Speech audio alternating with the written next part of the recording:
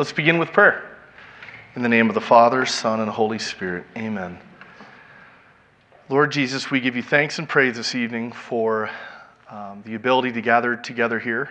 We ask you to please send your Holy Spirit upon us. Please be upon our minds and our hearts, and enlighten us as to the true meaning of baptism. For those who are on the journey to the Easter Vigil who have not received baptism yet, please stir up within their souls a great longing for the mystery of baptism and the supernatural life that accompanies it. We pray this as we pray together. Our Father, who art in heaven, hallowed be thy name. Thy kingdom come, thy will be done, on earth as it is in heaven. Give us this day our daily bread, and forgive us our trespasses, as we forgive those who trespass against us.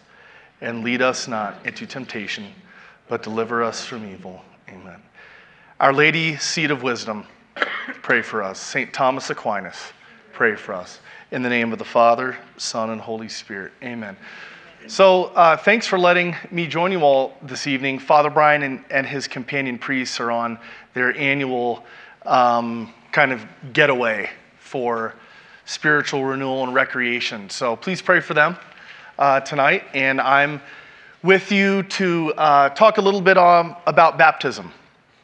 As far as like why I'm even here, I'm director of faith formation for Father Brian. So I direct different adult faith programs and small groups, young adult candlelight mass, senior mass and luncheon, different retreats and conferences throughout the year. A lot of what I do is just kind of clear the stage and do a lot of background work with Maria and Sarah and some of the other workers in the church, and just kind of clear the stage so that Father Brian can come on and speak his wisdom and his life. So it's a great job. This is my 7th year actually. And before Father Brian was here, I used to teach RCIA. But it was kind of sad for me because I loved RCIA, but it was even greater because Father Brian, as a priest, that's his thing actually. He loves RCIA. So obviously as the obliging employee, I was like, yeah, of course. But it's certainly nice to teach every once in a while when Father's gone. Tonight, what I want to do is just go over kind of a basic topic, I think, for a lot of us.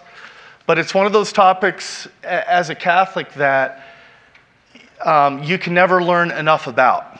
And so whether you are in RCIA and going to become Catholic, if you're going to be baptized or if you're already baptized and will be received into full communion, or if you're baptized as an infant like me and didn't even know, well, welcome. You can always learn something more about baptism. That's the exciting thing. Tonight, what I want to do is just make sure it works here first. It does.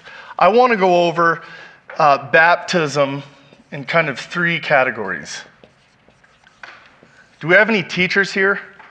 Public, private? I used to teach high school for 3 years, and I realized I like to kind of think and then teach in 3s.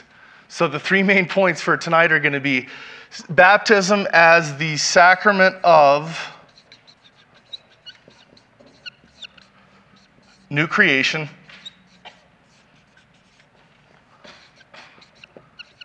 new identity,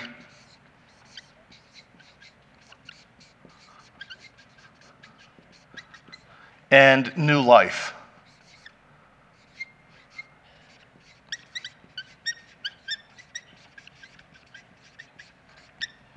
And there's a little bit of a qualifier there with life. It's not just any life, it's actually supernatural life. And you're like, what does that mean? Well, we'll get into it.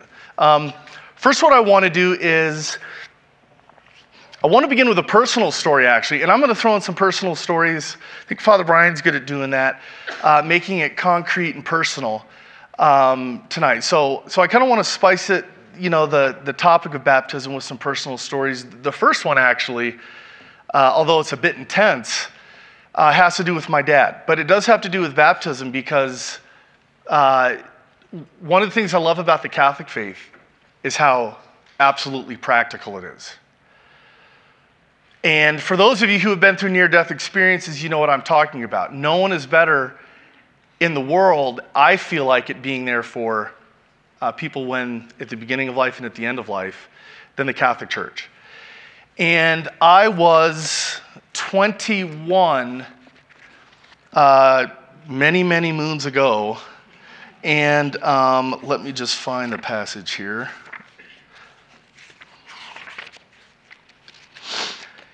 I was 21, and I was sitting next to my father on Concord, New Hampshire, and he was on his deathbed.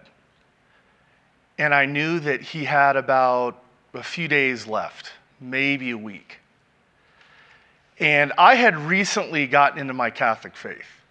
Going back a step further, I was a super cradle Catholic for many years of my life and kind of couldn't stand going to Mass. It wasn't until high school when a few of my sports friends and I went to a conference, and there were some challenging things that were suggested about faith that I took personally that caused me to step more into my life of faith. I'd never had one. Then when I get to college, I'm surrounded by, it was a public university in the Midwest, and I'm surrounded by a lot of Protestants. So they're like, "You're Catholic, right?" And I said, "Yeah." And they're like, "Well, what about the Pope? And what about Mary? And what about the sacraments?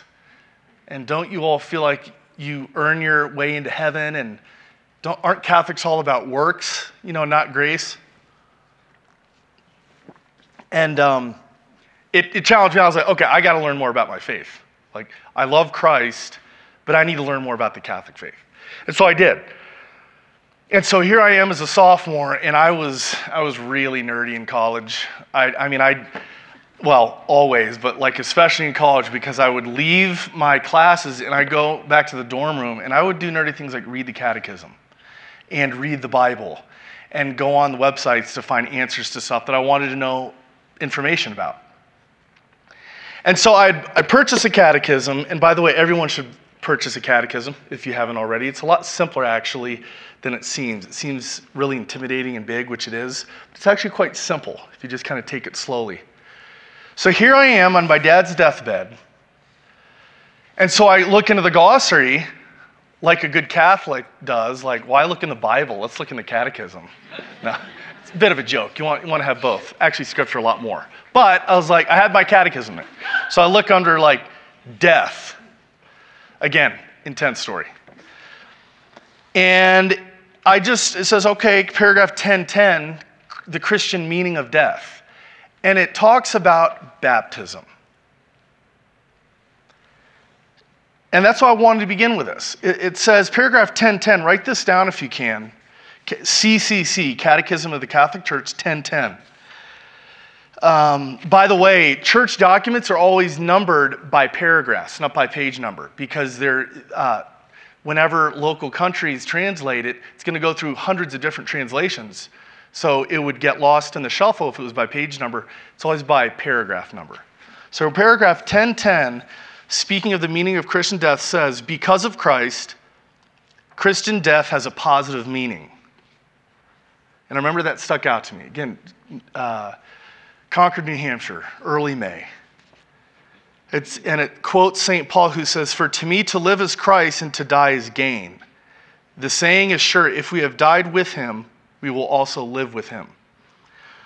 What is essentially new about Christian death is this: through baptism, the Christian has already died with Christ sacramentally in order to live a new life. And if we die in Christ's grace, physical death completes this dying with Christ, and so completes our incorporation into him in his redeeming act. That's a little heady. But here what I was learning at 21 was that my father, who was in his last days, who is an incredibly loving father to me, who had kind of experienced the faith a little bit late himself in life, had died spiritually in baptism when he was so young. And he was actually undergoing a physical death as well. And I can tell you that brought a lot of consolation for me at the time. It still does. And then it's something, I have to quote this because it's so incredible. And again, this is all tied back to baptism, but they quote in the Catechism St. Ignatius of Antioch, who in 107 AD was charged for blasphemy against the Roman emperor, and he was brought to Rome to be martyred. He was one of the bishops. He gives us, Father Brian's quoted him a lot in class, because he writes the first solid writings on the Eucharist. He's kind of like a Catholic early church father, you could say. But St. Ignatius of Antioch writes this on the way to being martyred, and he knew he was going to be martyred. And he says, "It is better for me to die in Christ Jesus than to reign over the ends of the earth. Him it is I seek, who died for us. Him it is I desire, who rose for us. I am on the point of giving birth. Let me receive pure light. When I shall have arrived there, then shall I be a man." The first thing I want to say about baptism is that it's utterly practical. It's the sacrament of new life through death, though, through spiritual death. And we're going to get into exactly how and why that is. But really, aside from the fact that the church is so good at beginning of life and end of life mysteries, there's also the question, well, what about like during life, like life itself? And that's where this thing comes in, which we're going to talk about. This is all just by way of introduction, of course. It's supernatural life. And if you forget everything that I go over tonight, what I want you to remember, and I think which is actually the most practical, is that baptism is the gateway to supernatural life. And that's what each one of us is called to in this room. We're gonna make that more practical because unfortunately that's left way up in the clouds too often, this topic, supernatural life. So baptism is the gateway to supernatural life. And just a story to kind of get into this proper, raise your hand if you've heard of Pope John Paul II. Does anyone remember when he died? Okay. He will probably go down as a doctor of the church. There's only 33. He'll probably be the 34th, as he should be. He's a big deal. And there's a story that illustrates supernatural life that is a true story that comes from an account that someone makes, something that happened when he was pope. There was a priest, I actually forget what country, it could have been Germany, and there was a priest, it's a true story. The priest was kind of like Father Brian. He was a local parish priest and just was kind of humbly going about doing his thing. But he had a brother priest, a priest friend, who was really struggling. And this priest was actually beginning to kind of doubt certain things and just really struggling. And he was super downtrodden. He was super embarrassed that he was a priest, but he was having these struggles with faith. Morally, he wasn't kind of walking the tightrope like he knew he needed to. Nothing super egregious, but like he was really ashamed of just kind of his spirit because of his doubt. And his good friend writes a letter to the Pope. And I don't know if you know this, but each Pope is a little bit different, but Pope John Paul II would have certain nuns that would receive all of his mail. Can you imagine how much mail the Pope gets? And they knew to flag certain letters and to get in touch with him personally. They would contact his personal secretary, who would then contact the Holy Father, and the Holy Father would read it himself. And he had kind of this whole method of how that would get discerned, what letters to read. There's one letter that the sisters marked of a priest friend writing about, this other struggling priest. So the Holy Father invites both of these priests to the Vatican to have lunch one afternoon. And that'd be pretty cool. I mean, I'd love to go to that. That'd be cool. And so they go, and the way the story goes, they have a great lunch. They talk about some basic stuff, some superficial cultural things, and then they kind of get into a little bit more of what is really plaguing this priest who's struggling. And they get into it, they uncover the meat. Of course, we don't know the details, but they started to get into it. And then at one point, Pope John Paul II asks the solid priest, if you will, to step out of the room. The Holy Father wanted to talk to this struggling priest by himself. So he does. And they have a heart-to-heart meeting. They don't know exactly how long it went for, but for some time. Can you imagine just a priest who's struggling with doubt talking to the Pope himself? And they got into it, and at one point the Pope turns to the priest and asks him if he could hear his confession. And so the Holy Father, John Paul II, gives his confession to this priest who's struggling with faith.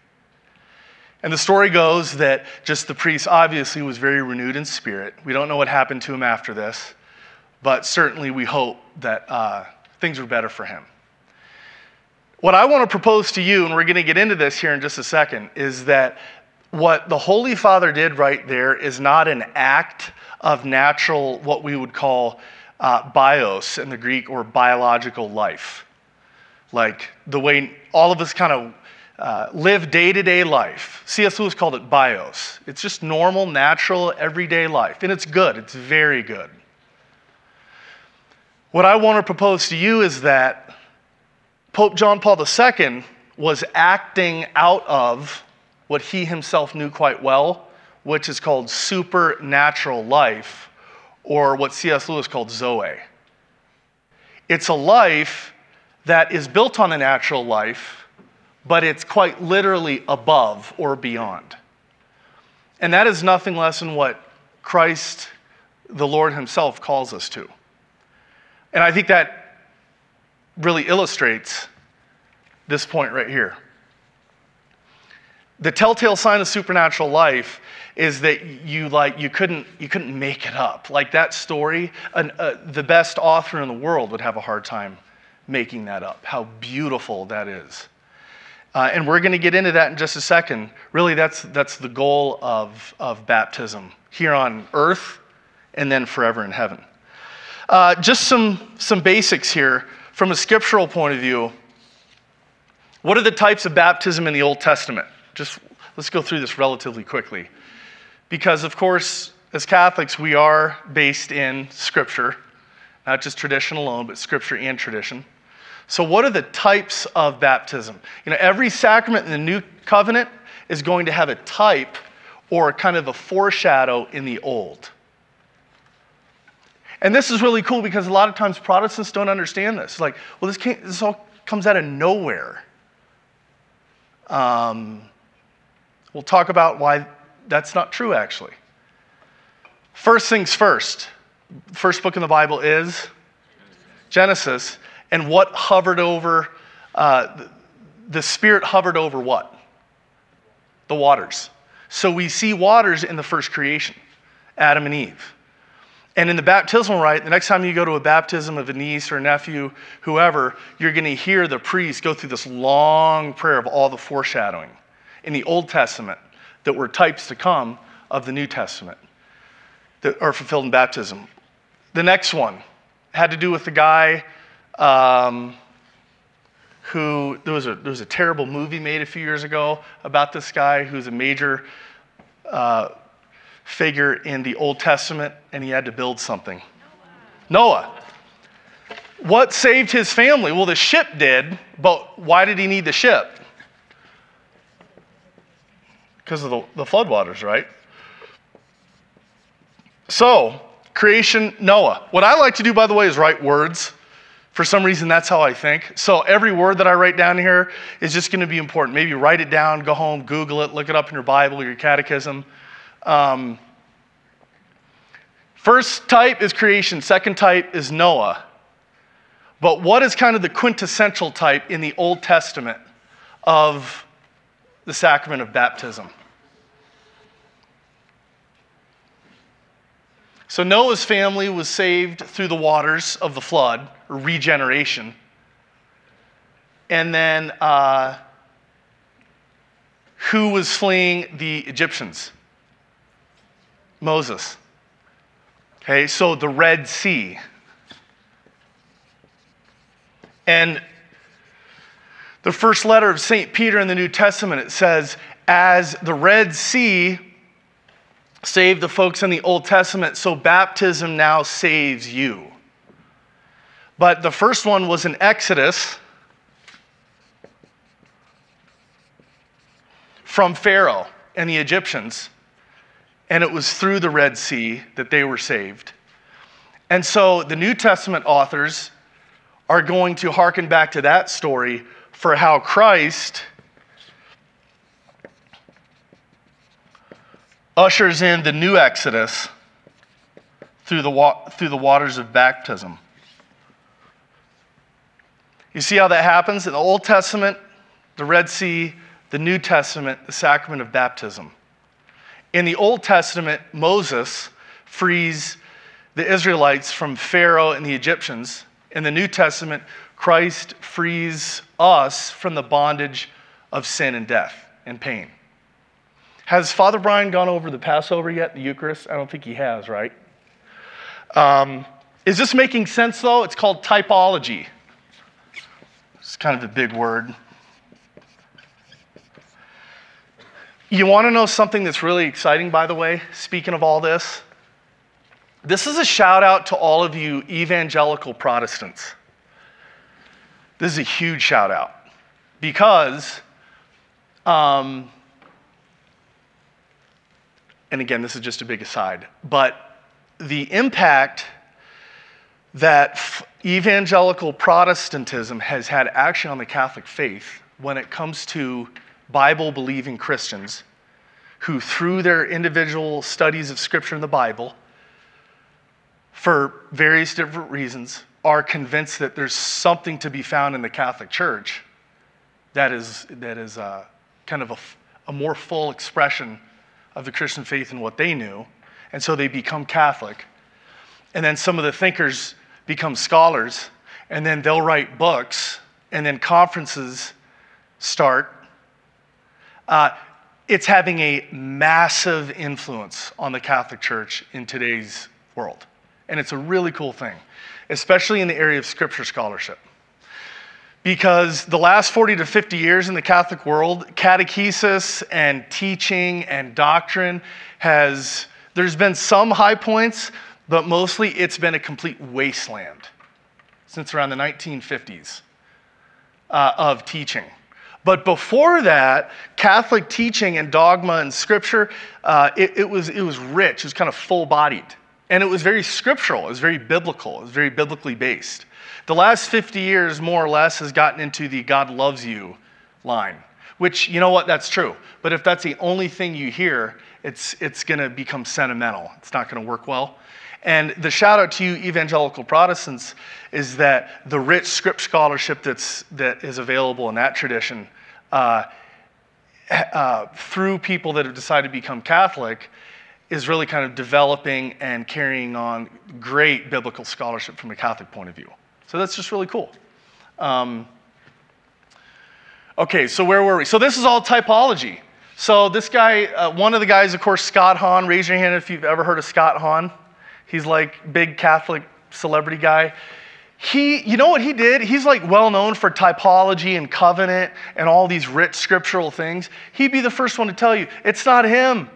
This is simply the Catholic faith, and especially guys in the early 20th century like John Cardinal Danielou, Louis Bouillet, were writing Scott Hahn's stuff, but Hahn just popularized it.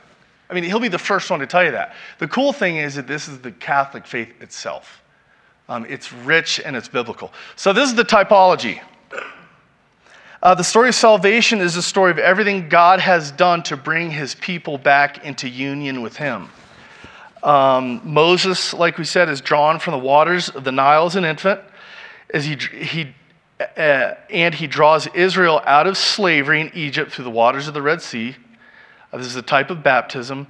And then Ezekiel, when the Jews are looking forward to the new covenant, Ezekiel says in chapter 36, quote, I will sprinkle clean water upon you. You shall be clean from all your uncleanliness, and from all your idols I will cleanse you.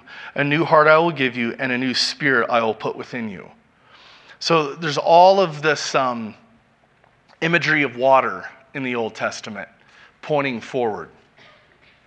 So let's kind of arrive on the scene of the New Testament here. What is the scripture? Oh, let me back up a bit.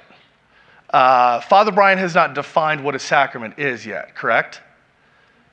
He hasn't really covered sacraments too much. So do I have any volunteers who would like to define what a sacrament is? Go ahead. It's an outward sign instituted by Christ to give grace. Very good. Very good. What's this now? That's awesome. Very cool. This isn't yours? Yeah. No one else got that right. So yeah, a sacrament, the way the Council of Trent defines it, is a sacrament is an outward sign instituted by Christ to give grace. So every single sacrament, and there's 7 sacraments in the Catholic faith, is going to have its institution narrative by Christ somewhere. The Eucharist is easy. Several are very clear. Baptism is actually kind of interesting because you're like, well, Christ never baptized anyone.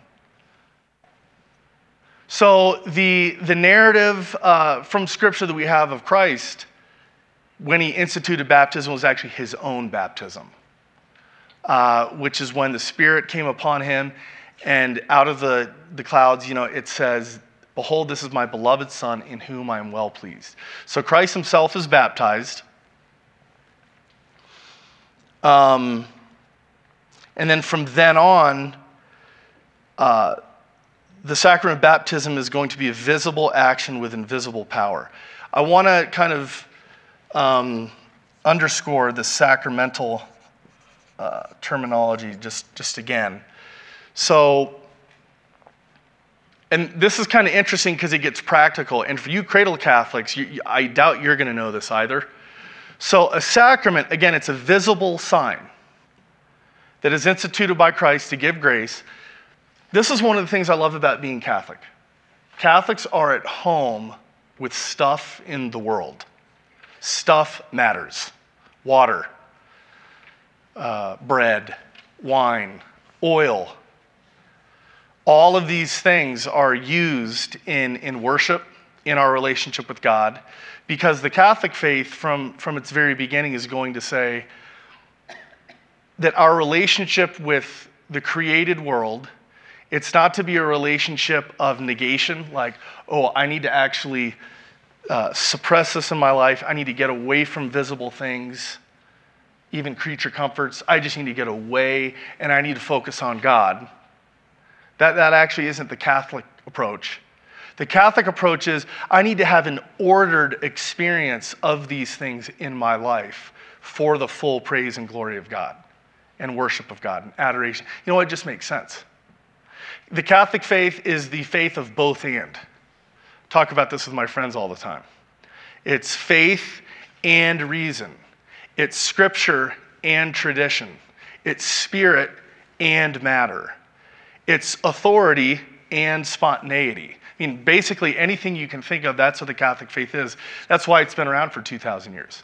You can't survive if you don't have kind of a solid philosophy and theology. And so a sacrament is the greatest example we have of visible creation kind of being on our side. The simplest way to say this would be that stuff matters. As a Catholic, stuff matters.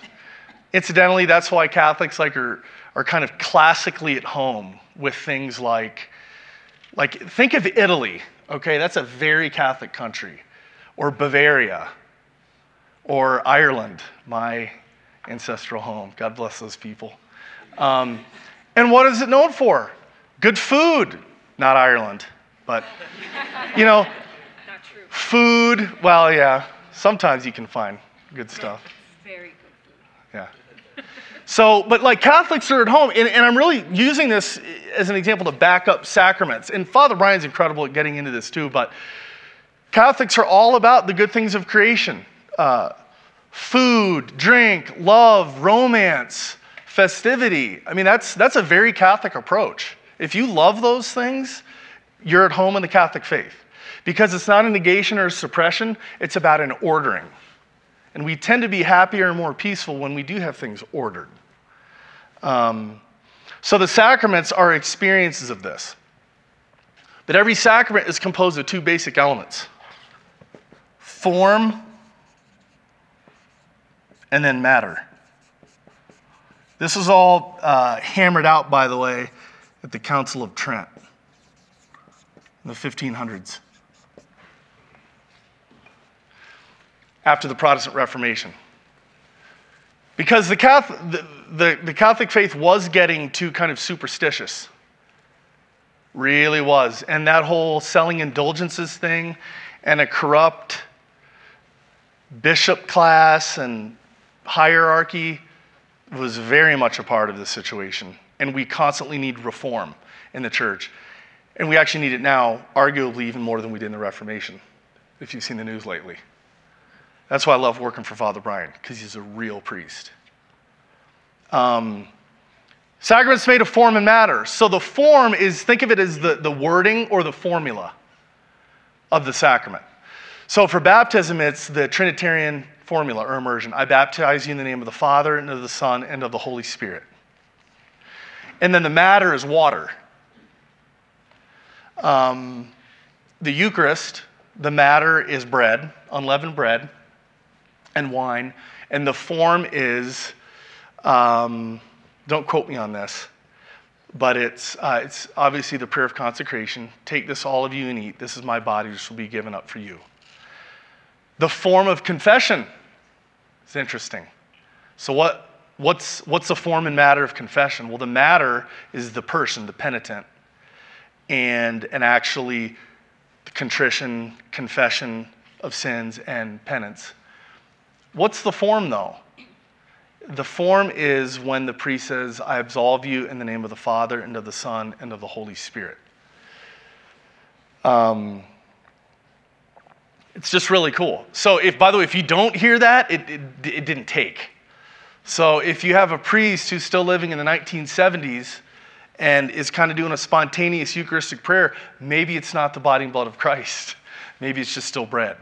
I taught high school in Southern California, a little town called Ojai, which was at a Catholic high school, although the town was the center of the New Age movement.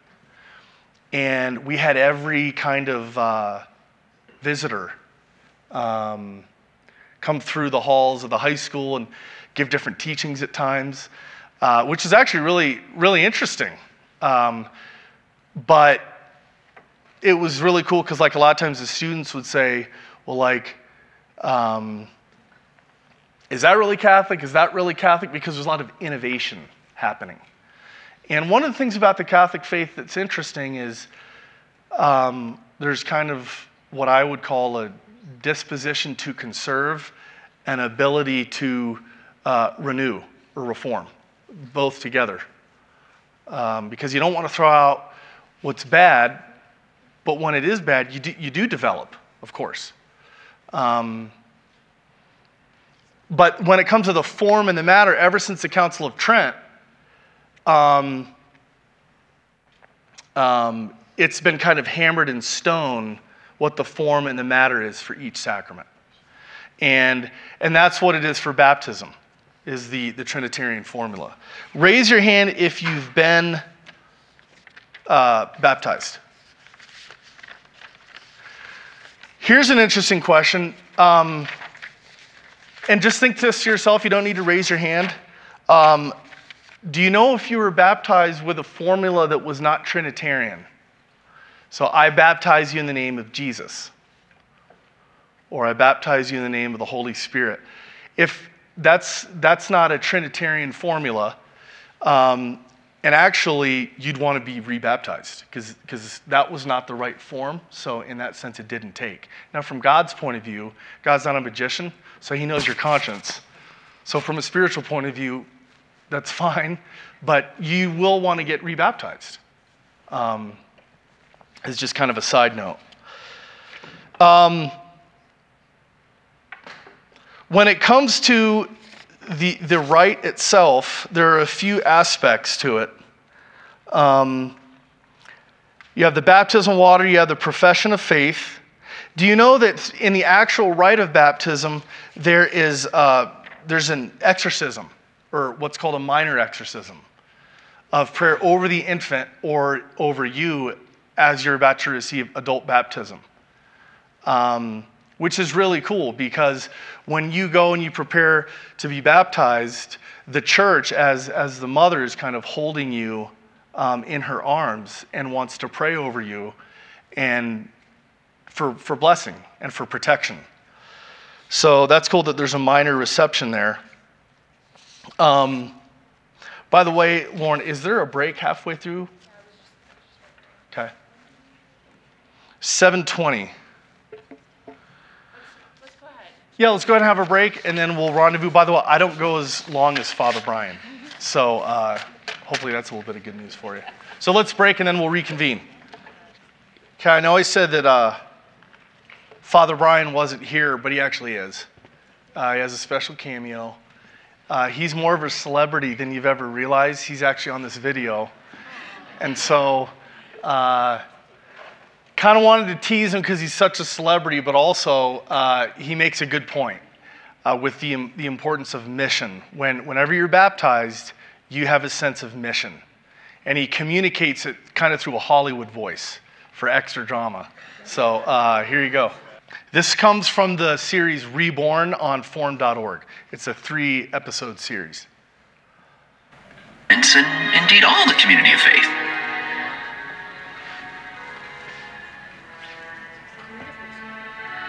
As Christians, everything we do flows from the grace and mission of our own baptism. Most of us are happy to embrace the grace part, but the mission is much harder. We don't always want that. But that's where our baptism is lived out in our everyday lives.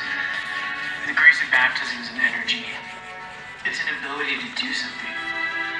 It entails a mission. With this sacrament, God has freed your baby from sin. Okay, there we are. That's actually it. Freed your baby from sin, and then he says like 5 seconds more or something. But Lauren, can I get the lights? Oh. Cue. So this is Form.org, which, by the way, Father wanted me to do a plug for this. He said he's been meaning to do it, and he hasn't. It's kind of like Catholic Netflix.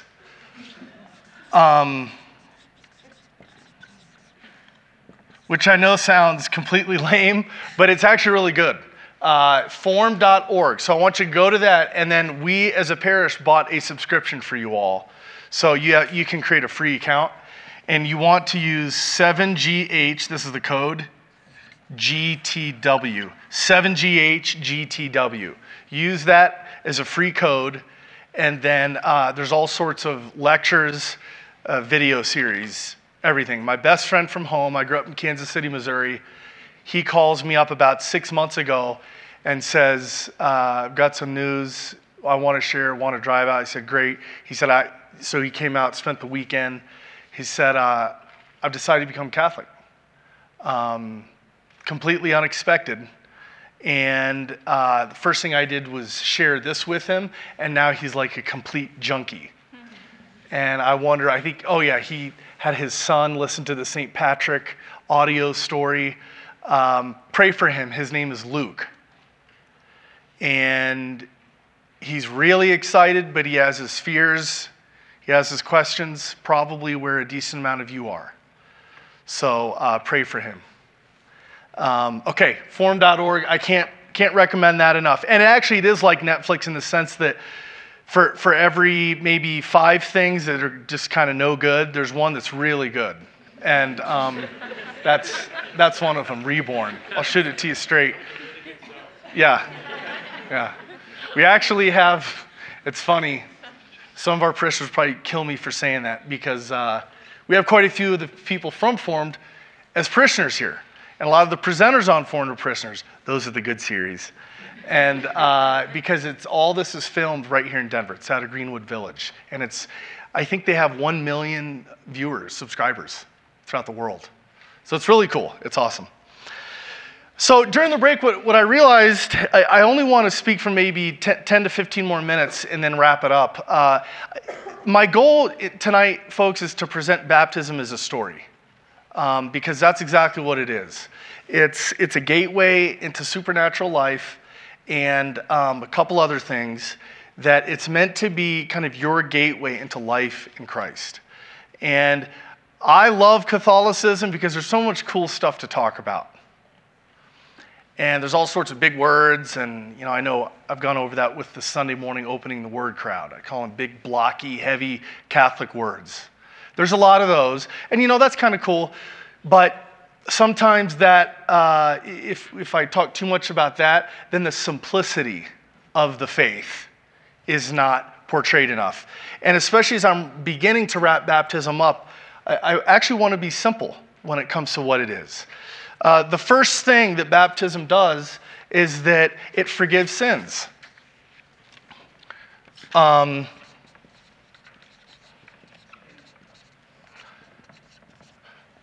Unfortunately, though, a lot of times this is portrayed as that's only what it does. And actually, that's not true. It forgives our sins for the sake of something else, but it does forgive sins. So whenever you as an adult get baptized, or the little infant is baptized with the Trinitarian formula, there is a washing away of sins. That's where the imagery and the symbolism comes in.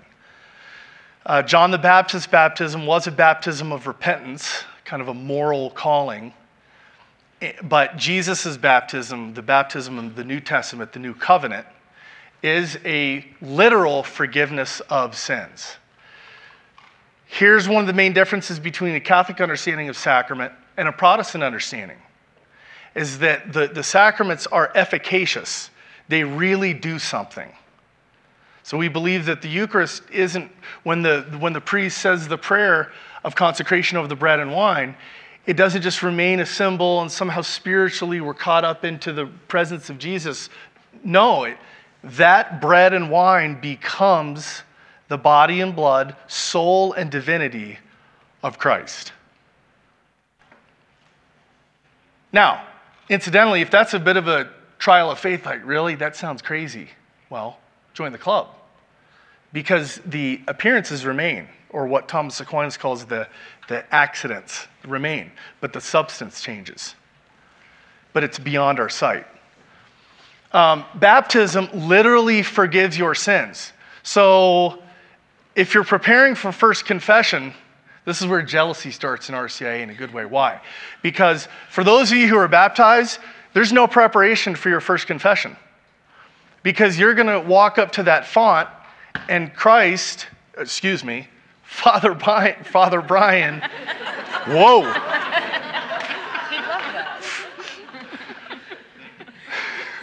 So Father Brian will baptize you, and the Holy Spirit will come into you, and everything will be forgiven. Because the grace alone saves you and saves me. Our works don't save us at all. Now, we do need faith and works in order to follow Christ in his love, but literally speaking, the grace of Christ in me is what saves me. And that's really cool. Whereas if you are not getting baptized, you've already been baptized, well, you need to do the chore of first confession prep.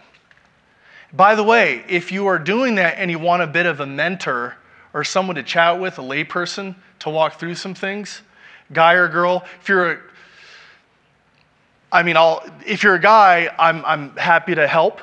If you're a gal, a couple of my friends would be happy to help. I realize in my job that you can kind of never have enough mentors for the sacrament of confession. I'm sorry? Yeah. Thank you very much for that. So, your name again? Casey said that makes me really nervous. And you know what? That's right. If you're like, oh my gosh, I'm going to give my first confession either ever or in a long time, and I'm really nervous, you're normal. That's what it means. You're very, very normal. So if you have never been baptized, you get a free pass. But then you'll have to go to confession probably after, unless you become a living saint, which that'd be awesome. But incidentally, the church refers to confession as a second baptism. Now that's only an imagery. That's not reality. Because you can only be baptized once. Nate? Well, I was going to say, why does the Catholic faith believe in one baptism for the forgiveness of sins? Mm-hmm. And then why is there confession then? Good question. So why does the church believe in the baptism we say in the Creed every Sunday for the forgiveness of sins? Why do we need confession? Well, because typically we will stumble on our path. And St. Paul talks about in the New Testament that when we sin, some sin are mortal. They're so grave that they bring death. And so the church understood that Christ gave the church the ministry of reconciliation, which became known as confession, so that it's kind of the grace of God is one, right? And it's always available. And so when you're baptized, the grace comes to dwell inside you. But sometimes we can make decisions in our life that are so grave against the will of God and the law of God that the church has understood. It's kind of like we turn our backs against the grace and cut the grace off. And so that's why confession is there. Go ahead. Can we just bow our heads and pray to God and ask for forgiveness from God? Or is it better to go to a priest? Good question. So Father will get into more of this in detail. Can we just pray alone personally for forgiveness, or do we need confession? From a Catholic point of view, you can always pray alone, and God will hear you. That will actually begin the forgiveness process, absolutely. But we do, if it's a grave sin, we understand that the church gave the sacrament of confession to absolve us of that grave sin. I was actually just chatting about this last night with a group of friends. I actually want to stay away from that so I can finish baptism. But we do believe as Catholics that for those in a state of mortal sin or big, heavy sin, that confession is needed. Now the questions come up, what if I'm on a stranded island or this or that or the other thing? Or I'm like, I don't know, dying and there's no priest. Well, this is something the Catholics don't know, so listen up. This is really good, that Council of Trent states that the process of justification begins when you have perfect contrition, which is not based on emotion. Perfect contrition is when you say, it's like a son going to the father saying, Dad, I'm sorry because I've offended you, Dad, rather than, I don't want to get in trouble. That's imperfect contrition. Perfect contrition is primarily, even though I feel like I don't feel right now, but primarily, Lord, I'm sorry for having offended you. That takes the place of confession if confession's not available. But if confession is available, do both. Your experience of confession begins. Let's say I just embezzled $20,000 from good old Our Lady of Lourdes, God forbid. You know, the embezzling happens, and I'm like, oh, John, you shouldn't embezzle. You work for a church. The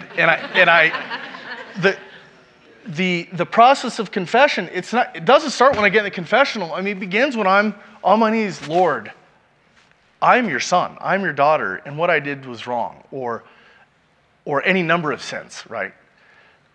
A lot of Catholics think that they are kind of under the wrath of God until confession, and actually that's not right, folks. The grace of justification begins when that perfect act of contrition is made, and confession is a part of that process. You still need to go to confession. See the difference there? Go ahead. Baptism. Yeah, baptism. Back to baptism. Yes. My 30 years journey of getting to Catholicism, I was extremely bummed out when I found out that I can't be rebaptized.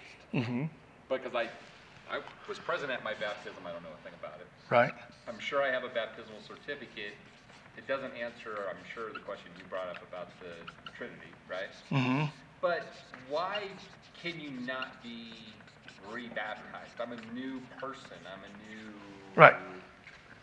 It was some, That's great. It was a bit of a symbolism there. Yeah. And when Father told me, he goes, "No, we can't do a new baptism," I was like, "That's kind of deflated."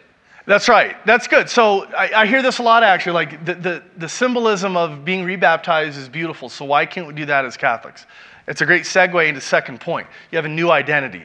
So when you were baptized years ago as a child, 20 years ago, like you imprinted on your soul is what the church calls an indelible mark. Now, but this is beautiful because and I had to square this right before class with a theologian from the Augustine Institute, actually, just to make sure I was getting the terminology down.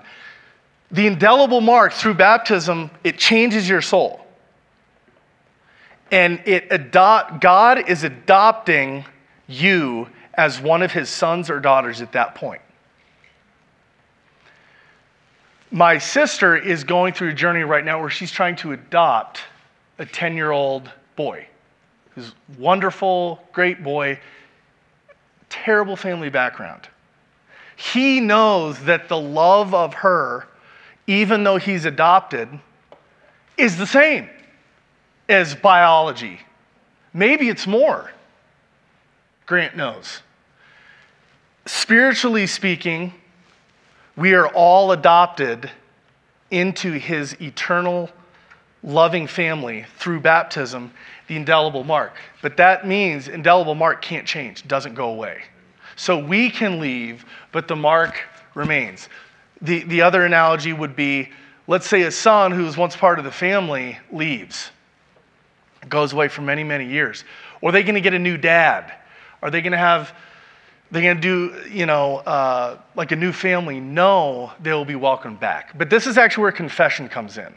Because when you have your first confession, I would imagine in a while, and a lot of you, I can promise you it will feel like a second baptism. I can absolutely promise that. It actually feels like that every time I go to confession. I'm 37 and I've gone through many trials of faith. I stand before you as a man whose faith is never more certain. Confession is one of those reasons. I just love it. I really do. It's like my humanity loves it. So that indelible mark, before I get to your question, that's the second thing, is that you have a new identity, folks. And you know what? I don't want this to be abstract. I hope you go home and you pray with this. Christ says at the end of Matthew, this is the last thing he says to his disciples, Matthew 28, verse 18. He says, "All authority in heaven and on earth has been given to me. Go therefore and make disciples of all nations, baptizing them in the name of the Father, and of the Son, and of the Holy Spirit, teaching them to observe all that I have commanded you, and behold, I am with you always to the close of the age." All of these signs and symbols and rituals and family rituals, I could call them, they're meant to enhance and build up one thing and one thing alone, and that's membership in the family. That is membership in the communion of Christ himself. Question? It's kind of a follow-up. Sure. Can you speak on how does the church make a differentiation between an infant baptism without, the baptism of that person is not of their own cognizance, Right. Adult baptism, which is of their own cognizance? Does the church have a take or Yeah, so great question on child baptism. And this is a big difference between Catholics and Protestants, especially evangelical Protestants are going to have a very hard time with the whole notion of infant baptism. Infant dedication is okay, but infant baptism is difficult. And the simple answer is from the earliest days of the church, and this comes out of Paul, and I'm forgetting the letter in the New Testament, but it talks about so-and-so and his entire household were baptized. It's almost like the early church wasn't thinking in the distinctions we think of now of like let's say it like this. They thought in terms of family and covenant, the early church did, not as much of like, not as much in terms of like rights. So the early church was like, well, as parents, we give our children food, clothing, comfort, love, and this is the greatest gift we can give our child, baptism. So it's just going to all be one thing. The church is very unconscious if you will. I would ask you to look up just child baptism in the Catholic faith. Because what I chew on is, Yeah. There's such an emphasis in Catholicism of free will. Right. And so, let me first preface this, I'm a single male, I don't have kids. Yeah. But I would imagine that there'd be a more emphasis on their own cognizance in choosing a baptism versus removing that as an infant. That's just me personally. Yeah. And something I was just curious if the Catholic Church has a take on it. Like, I'm like, wait, why don't you decide when you can speak to me? Or instead of like, okay, one dribble, one drool. Right. Yeah, exactly. One cry, no. Well, it's interesting because the church is big on, like, for instance, communion, Holy Communion in the Roman Rite. That is, we only give communion to children once they've reached the age of reason. Yeah, so this is just me being, Right. Just a little critical. Why? Yep. Why then infant, there's not that distinguishing difference between an infant baptism and someone of their own cognizance? No, it's a good question. And it actually is one of those questions that there's not kind of an irreducible principle on it of like the Eucharist. I think actually is going to have more of an irreducible scripture philosophy. Like, I see why we can understand this is not a symbol. This is the real presence. Baptizing infants, there's not as much of like that kind of power evidence. It's just more of the church has started doing this from the earliest times, especially apostolic times. And so whenever Jesus' apostles did stuff, like celebrate the Eucharist, baptize infants, they just kept doing it. And also the notion of freedom. So you're not going to ask a child, do you want food? Do you want friendship at 3 or 4? You're just going to do it for them. And the church is kind of very unconscious like this. That the faith, if we believe that this is the greatest experience of freedom and truth and life, we're going to just go ahead and give this to the child. And we know that at 8 or 10 years old, the child might reject it. This is me, Yeah. preface being philosophically playful. Sure. I mean, no. But like in the same, like I would say like going to your issue, like maybe baptism again, I wasn't really aware. I guess it happened. But if you're saying, hey, this is the best thing ever, then why don't you go around and I'm like, all right, pagan, you are baptized. I don't want to be too late. Smart, Well, whenever you've that cognizance again, I'm just being. Yep, that's right. And it could be the church speaking out of both sides of the mouth in the sense of, as an adult, you do have to give free will to be baptized. So, but as an infant, you don't. So that's a little bit of like, take that.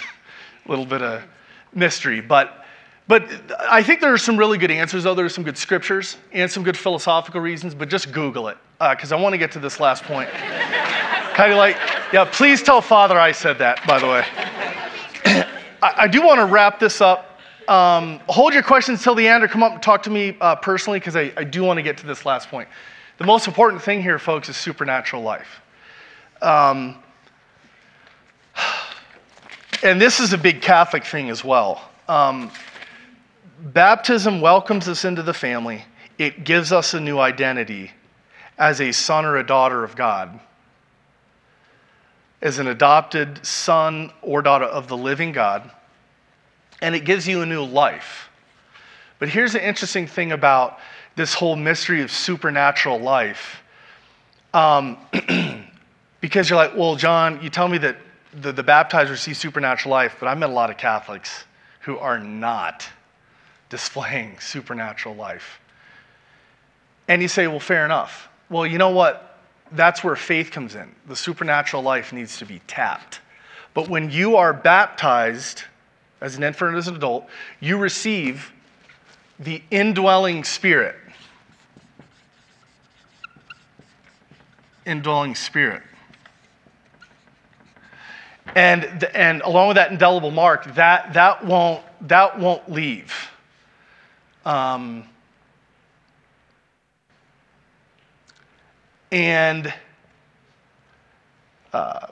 Paul talks about this all the time, but we need to have lens to read it. What does he mean by supernatural life? It means that on your journey into becoming more Catholic, and there are non-Catholic Christians, of course, who experience deep supernatural life in the Holy Spirit. It's kind of, it's your own personal experience that Christ brings something new into my life. That's what conversion is all about. There's natural life, natural day-to-day life living, thinking, breathing, loving, yes. But you know what? Then you have the St. John Paul II's. And then you have, the way Father Brian can give a homily? And you just think, how does he do that? That, folks, it's not merely natural. It's super, or it literally means above. It's above. It's not in opposition to natural life. It's more life. It's actually the life of heaven. Supernatural life is the beginning of life of heaven right now on earth. And whenever you've met a Christian who is of the kind, they likely have a pretty deep prayer life. It's likely that their faith has been tested. And there's just something different about this person. And it's not reducible to sentiment or emotion or anything. There's something there that you want, that you admire. That is supernatural life. The lives of the saints are icons of supernatural life. That's why Mother Teresa, the Missionaries of Charity, her sisters, we have a convent here in Denver, Missionaries of Charity. They're the most joyful, happy, loving women you'll ever meet. But they're poor. They eat by principle. Mother Teresa started this. They eat the same kind of food that the poor that they're serving eat. Their entire mission is to serve the poorest of the poor. Natural man doesn't understand this. Natural good man, like what St. Paul says, natural man, is like things like forgiveness, things like mercy. That is of a supernatural morality. And for you philosophy buffs in here, I want you to look up this one guy, Dietrich von Hildebrand. Father Brian would recommend this guy too. Dietrich von Hildebrand, the reason why he became Catholic is because of this mystery of supernatural life, as evidenced in the lives of the saints. He was a phenomenologist from the Munich School. And that's why he became Catholic. Now, he went on to fight the Third Reich. He was on Hitler's hit list.